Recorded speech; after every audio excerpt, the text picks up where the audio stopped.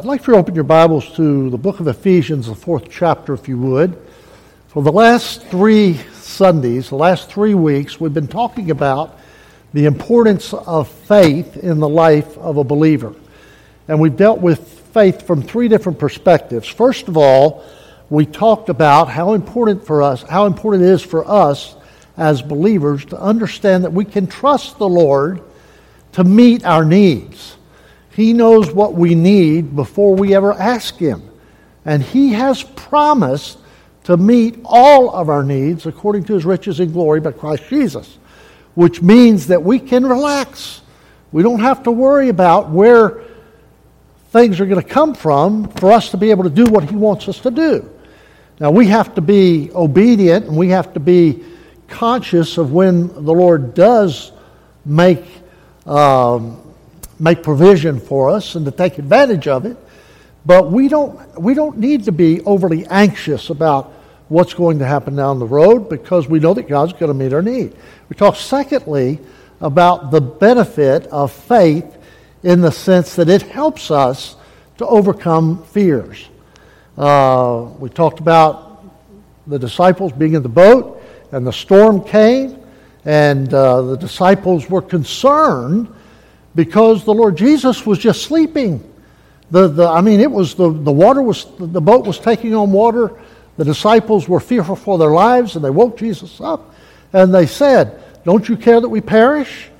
And the truth is that Jesus, just by virtue of the fact that He was there, they were protected. There's no way that a storm is going to take out the Creator of the universe. His presence is that which gives us security. And then we talked last Sunday about our future. What happens down the road? Absolute certainty for a believer comes as a result of our faith. But absolute certainty in the face of an uncertain future only comes when we're willing to remember that God has promised to order our steps. He's going to take care of what's yet to come. So God will provide our need. God will help us to overcome all of our fears. God will guide our steps, so we'll be where He wants us to be if we're willing to yield to Him and obey Him. The fourth thing I want to share with you this morning is that, and this is maybe the most important, and this is that God will change us into what He wants us to be if we'll yield ourselves to Him. Now I want you to look in Ephesians chapter 4. Now we're going to begin reading verse number 11. I'm jumping in the middle of the chapter here, but the first 3 chapters of the book of Ephesians deal with doctrine, biblical principles. The second 3 deal with the practical aspects of how we as believers are to function, how church functions. And so look at beginning of verse 11. He says, He gave some apostles, and some prophets, and some evangelists, and some pastors and teachers for the perfecting of the saints, for the work of the ministry, for the edifying of the body in Christ, till we all come in the unity of the faith. Now that's the ultimate goal.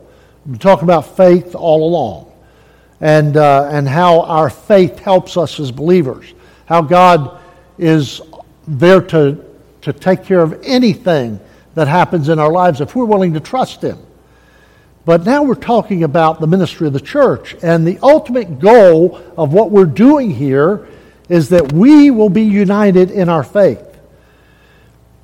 Now faith here has to do with our belief, our conviction of the truth.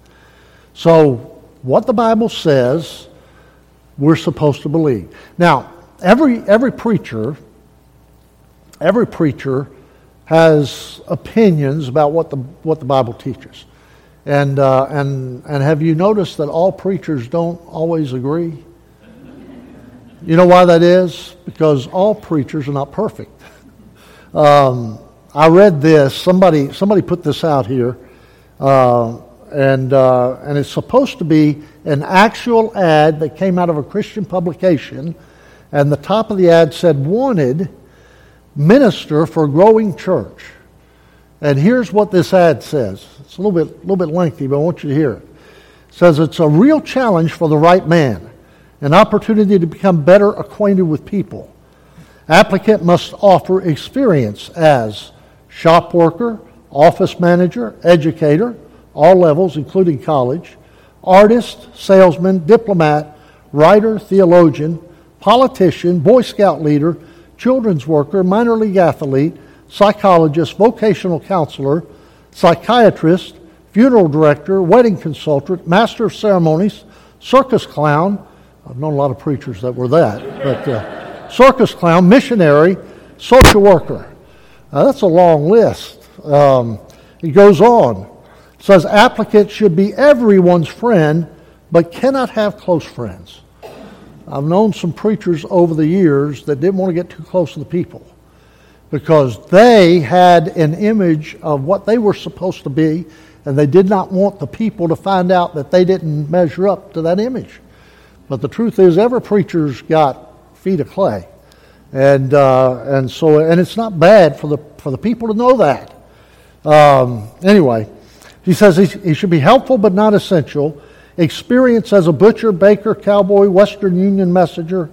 He must know all about problems of birth, marriage, and death. Also, conversant with latest theories and practices in areas like pediatrics, economics, and nuclear science. The right man will hold firm views on every topic, but is careful not to upset people who disagree. That's a good trick. Must be forthright but flexible, returns criticism and backbiting with Christian love and forgiveness. Should have outgoing, friendly disposition at all times, should be captivating speaker, but should not get upset if people can't remember what he spoke about only a week ago. He should be an intent listener. He will pretend that he enjoys listening to people talk. Education must be beyond PhD requirements, but always concealed in homespun modesty and folksy talk.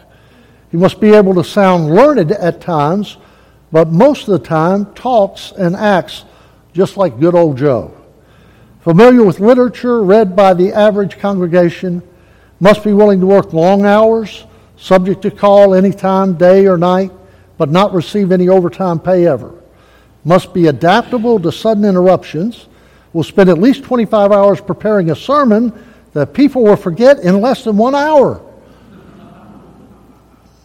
That's disheartening. 25 hours to get ready for something that you're going to walk out and forget about. Hopefully that's not always the case. Must spend an additional 10 hours reading books and magazines. Applicant's wife must be both stunning and plain, smartly attired but conservative in appearance, gracious, and able to get along with everyone, especially women.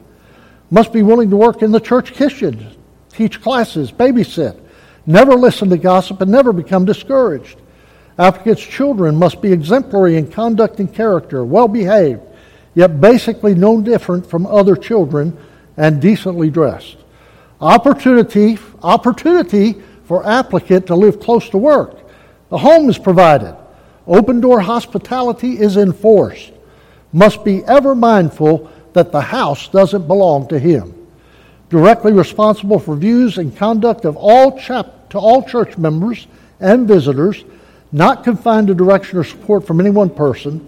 Salary not commensurate with experience, education, or need. If all of these are qualifications, anyway. All replies kept confidential. Anyone applying will undergo a full investigation to determine their sanity.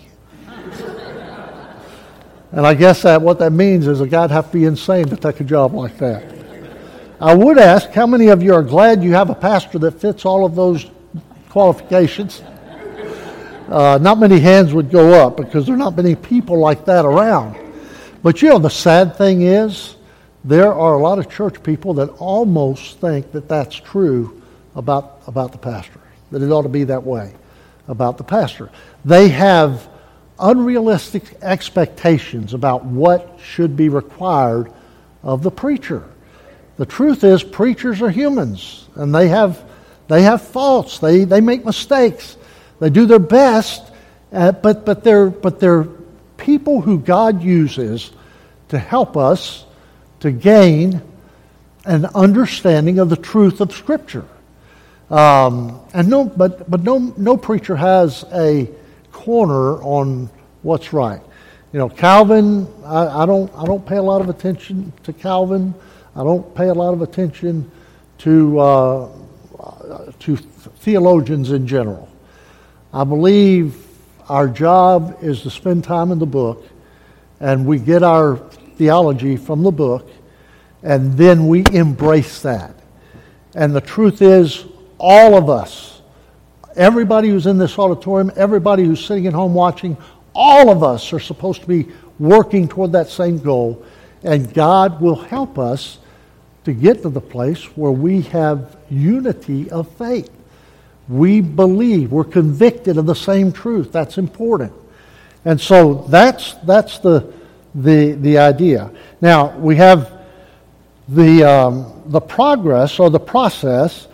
It says He gave some apostles, some prophets, some evangelists, some pastors and teachers for the perfecting of the saints, for the work of the ministry, for the edifying of the body of Christ. The saints need to be mature. And maturity comes when we embrace the truth. If you look down in verse number 13 again, till we all come in the unity of the faith and the knowledge of the Son of God, unto a perfect man, unto the measure of the stature of the fullness of Christ. So as we grow spiritually, we become more like the Son of God. God changes us into His image, and we become mature. And he goes on to explain what maturity is. Verse 14, that we henceforth be no more children, tossed to and fro, and carried about with every wind of doctrine by the sleight of man and cunning craftiness, whereby they lie in wait to deceive. One of the things that's true of a mature believer is he's going to be consistent in his faith. He's going to be consistent in his practice. He's going to be consistent in his attitude. He's going to know what he believes, and he's going to let that truth dictate what he does. Remember, we talked about three things. What you know, this is the heart, and we'll get to that in a moment. But what you know, what you do, and what you feel. What we do ought to be based primarily on what we know. What we know ought to dictate our practice. And Paul talks about that in a moment. But anyway, maturing of the saints so that they can do the work of the ministry. And what is the work of the ministry? 2 Corinthians chapter 5 says that we have been given the ministry of reconciliation. The work of the ministry. We've got a sign on the back of on the wall in the fellowship hall. The work of the ministry is persuading men to be reconciled to God. That's our job. That's the job of us as believers in ability and believers who are part of the body of Christ. We are to be perfected so that we can do the work of the ministry. We're to be mature so that we can do the work of the ministry. And then he goes on and says it's for the edifying of the body of Christ. And it's a cycle. It's a cycle. Believers mature so they can do the work of the ministry, so that they can build the body of Christ spiritually. And it's a self-propagating thing. So now let's look down and begin in verse 17. Here's the main thing I wanted to get to. Paul here deals with the heart. Notice what he says. This I say therefore, and testify in the Lord, that ye henceforth walk not as other Gentiles walked in the vanity of their mind, having the understanding darkened, being alienated from the life of God through the ignorance that is in them, because of the blindness of their heart, who being past feeling have given themselves over unto lasciviousness, to work all uncleanness with greediness. But ye have not so learned Christ. Now notice what he says at the end of verse 18.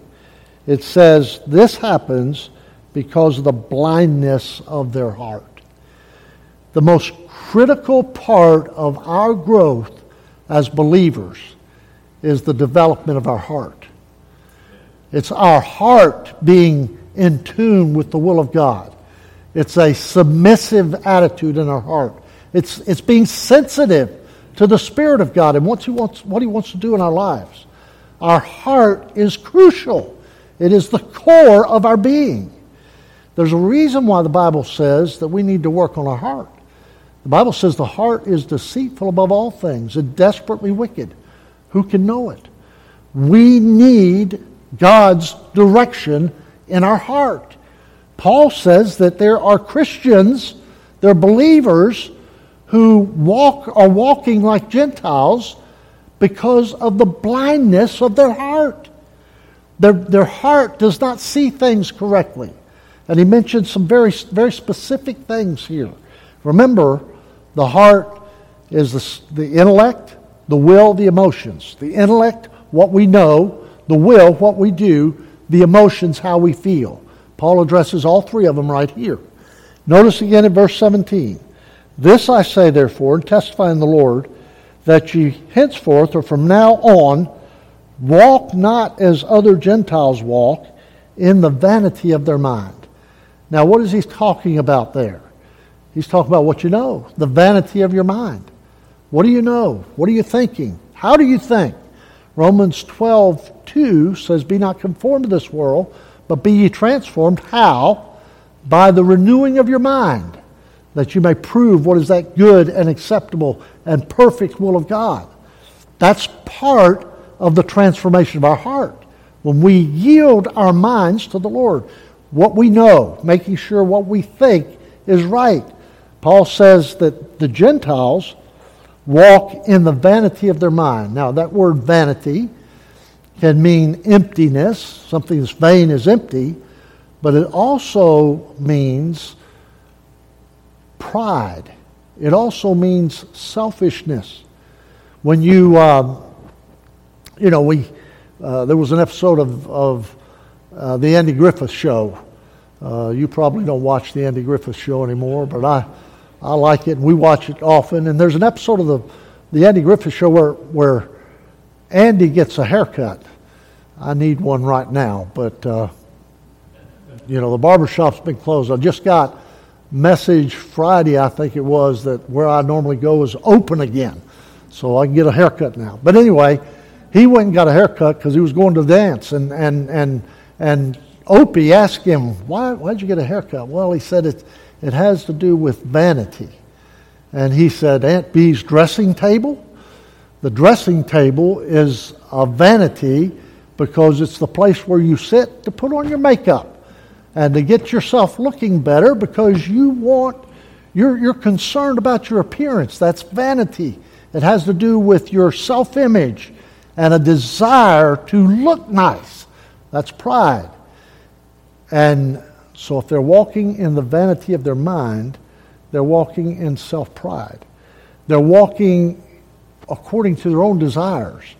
If you go on, verse 19 says, who being past feeling, have given themselves over unto lasciviousness to work all uncleanness with greediness. So, the point is, they're doing things based on what they know, which is what they want. They're not concerned about what the Bible says. The Gentiles are concerned about what they want. They're thinking, what I want. So they're doing based on what they want. So don't walk that way. Don't do those things. Don't get involved in those things. But then there's one other thing here. Verse 19, he says, these folks are past feeling. The blindness of their heart has made it so that they don't sense the conviction of God's Spirit.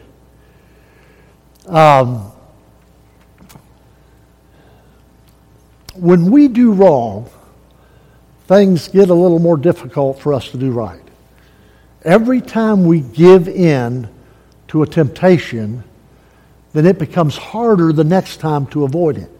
Because we give in and something terrible doesn't happen, well, maybe I can do it again. It won't bother me. And the Bible talks about the fact that when we do that often enough, we get to the place where our conscience is not so responsive. We get past feeling. Have you ever wondered how people can sit week after week in church services and they may be involved in something that is not good, maybe something they shouldn't be doing, and they hear the Word of God preached and you feel the conviction of the Spirit about that particular item, but you look around and these people, doesn't seem to bother them at all. They go to do what they're going to do, and they keep doing it, and they keep doing it, and they keep doing it, in spite of the fact that the Bible says they're not supposed to. Why does that happen? It's because they have gotten to the place where they don't sense the conviction of God's Spirit. So Paul goes on and says, here's how we fix that. Notice beginning in verse number 23, he deals first of all with our thinking, what we know. It says, be renewed in the spirit of your mind. Make sure that you are paying attention to what God says about how we're supposed to think.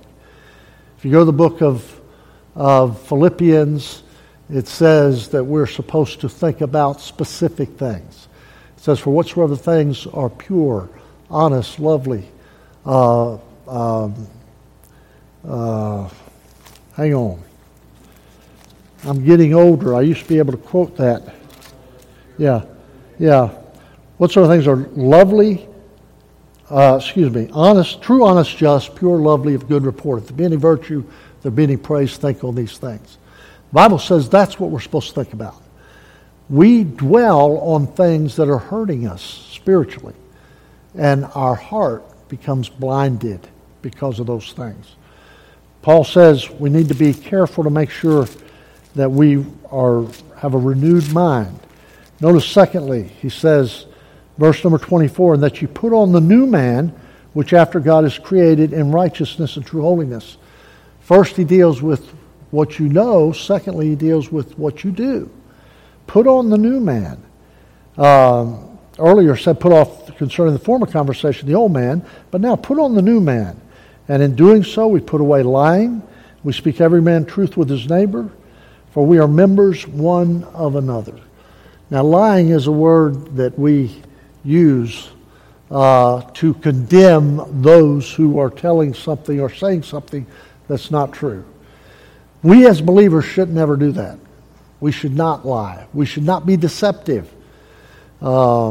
Preachers should not enhance the truth to be able to make a point. You ever hear a preacher tells a story and it sounds too fantastic to be true?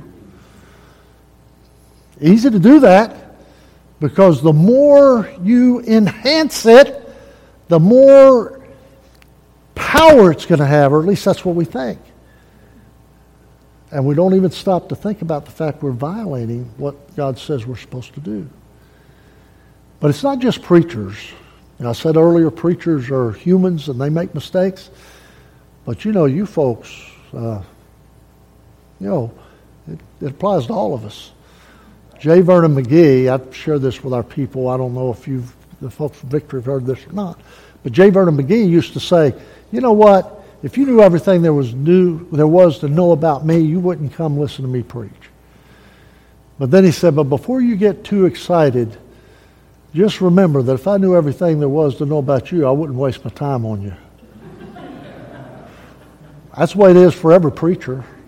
It's the way it is for every church situation.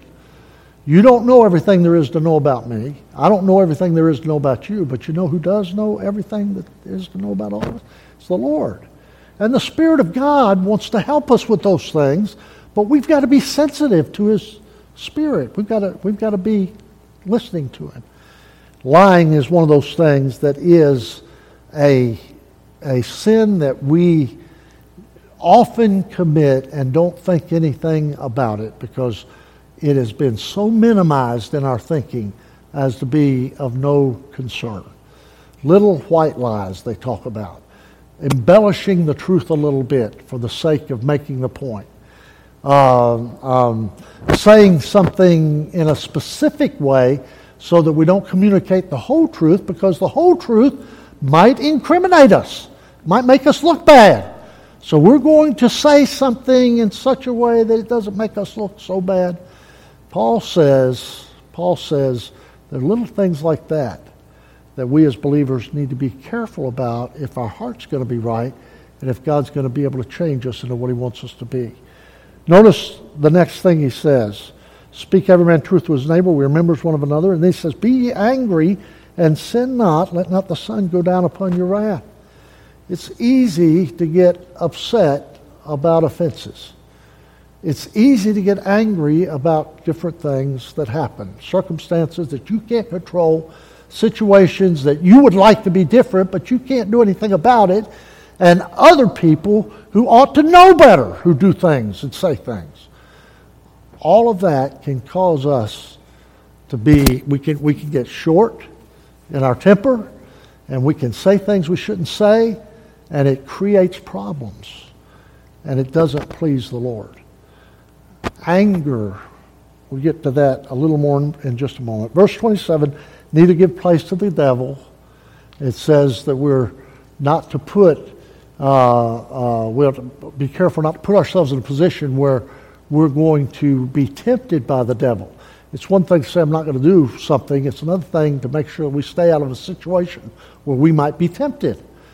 Stay away from temptation. Flee youthful lust, the Bible says. For there are a lot of older preachers that need to be fleeing elderly lust. Because it's not just young people, it goes up the scale. Don't give place to the devil. Verse 28, let him that stole steal no more, but rather let him labor, working with his hands.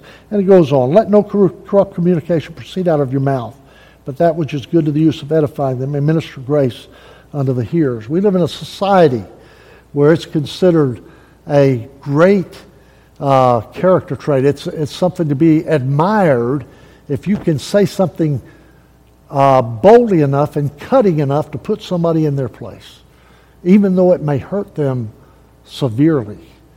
That's not a good thing.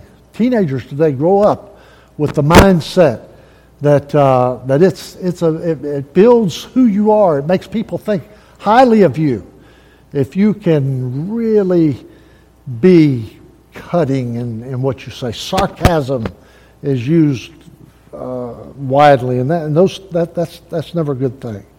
But then he goes on, verse 30, and says, and grieve not the Holy Spirit of God, whereby you're sealed unto the day of redemption. And then he deals with emotions. He's dealt with our thinking, be renewed in the spirit of your mind. He's dealt with our actions. Be careful, mainly what you talk about is what he's dealing with here. But then he comes to the third thing, and this has to do with our emotions. Look at verse 31. Let all bitterness and wrath and anger and clamor and evil speaking be put away from you with all malice. Said earlier, we're supposed to think about things that are true, honest, just, pure, lovely, of good report. All of those things, that's how we're supposed to think. Well, the things that we're supposed to avoid with regard to our emotions are bitterness, wrath, anger, clamor, evil speaking. Those things should not be a part of the attitude of a believer. We get in trouble when we do those things. It's because we are driven by what we feel, and our feelings end up being driven by our human emotions, which are not controlled by the Spirit of God. That's the way it is if your heart is blinded. You react rather than responding.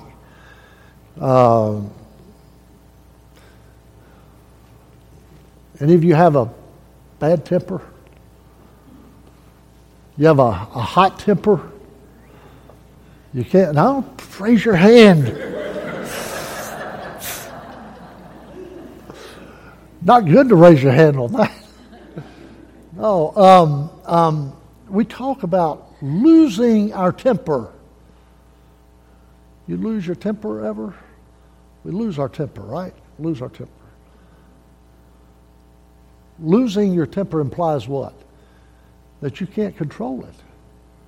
But that's not true. It's not true. We can control our temper if we're motivated well enough. And I've told this story before, but there's a preacher I know that was sitting at a red light, And he had a concealed carry gun permit, and he was looking across the way while he was waiting on the red light, and there were a couple of tough-looking guys sitting in a car over there, and one of them looked at him, and he thought he was looking, you know how that is. You see somebody look your way, and then they say something to somebody, and they laugh, and hey, he's talking about me. And you don't know who they are, and they don't know you, but you build a case in your mind for the fact they're making fun of you.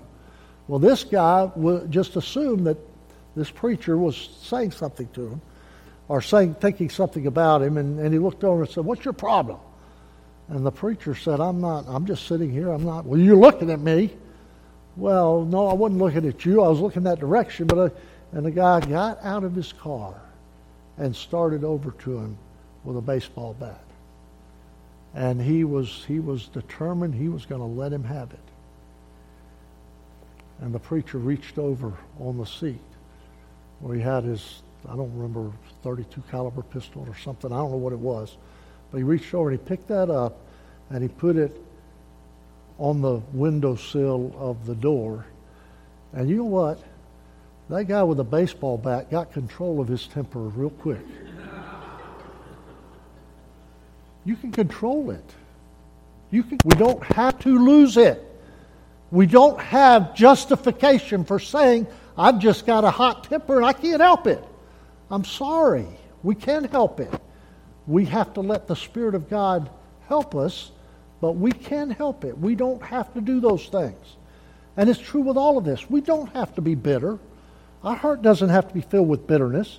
It shouldn't be filled with wrath. Anger doesn't need to be a part of how we live. Clamor, evil speaking, all those things should be gone. Well, but you say, "Well, preacher, it's just hard for me to be able to get over it. Somebody hurt me, and I'm having a hard time with the bitterness." Let me tell you how to get over it. Paul addresses it very clearly. Look at verse number 32. He says, "Be ye kind one to another, tender-hearted," and here's the important word, "forgiving one another, even as God for Christ's sake hath forgiven us." The greatest character trait in the heart of a believer who knows the Lord and is submitted to Him is the fact that he is able to forgive. It's hard to understand. I understand because we are made of flesh. But it's hard for us, it should be hard for us to understand that other people should be granted the same kind of grace that God has granted us. I am so thankful. I've said this many times, and I know you've thought it too. I am grateful that my neighbor is not God. Why? Because I'd be in big trouble. I'm grateful that some church members are not God, because I would not be forgiven. Now you say, "But wait a minute, preacher. Some of those people, they've done things that are offensive, but they haven't sought forgiveness." Do you understand that granting forgiveness is not about what they get? It's about what happens in your heart. Being unforgiving will cause you pain. It will keep you in bondage. It'll keep you from being an effective servant for Christ, whether they get forgiven or not. Remember Jesus hanging on the cross, what he said about those who were crucifying him? He said, "Father, forgive them, for they know not what they do." Jesus prayed for forgiveness for those people who were crucified. Does Jesus' prayer not go unanswered? No. Did the people who were down below, did they get forgiven? Not unless they received it. They went on about what they were doing. There's no evidence that they received forgiveness, but Jesus was praying that it be granted for them. You grant forgiveness in your heart, and then don't worry about whether or not they receive it. You want them to receive it, and you want them to benefit from it, but whether they do or not, you are better off for being willing to forgive those who have offended you. That's a hard thing to do. I understand that. But I'm grateful that my God, though it was a hard thing to do, was willing to do what was necessary to be able to grant that forgiveness. How does God change us? He changes us as we yield our heart to Him. And that requires our faith. It'll change how we think. That is what we know. It'll change how we act. That's what we do.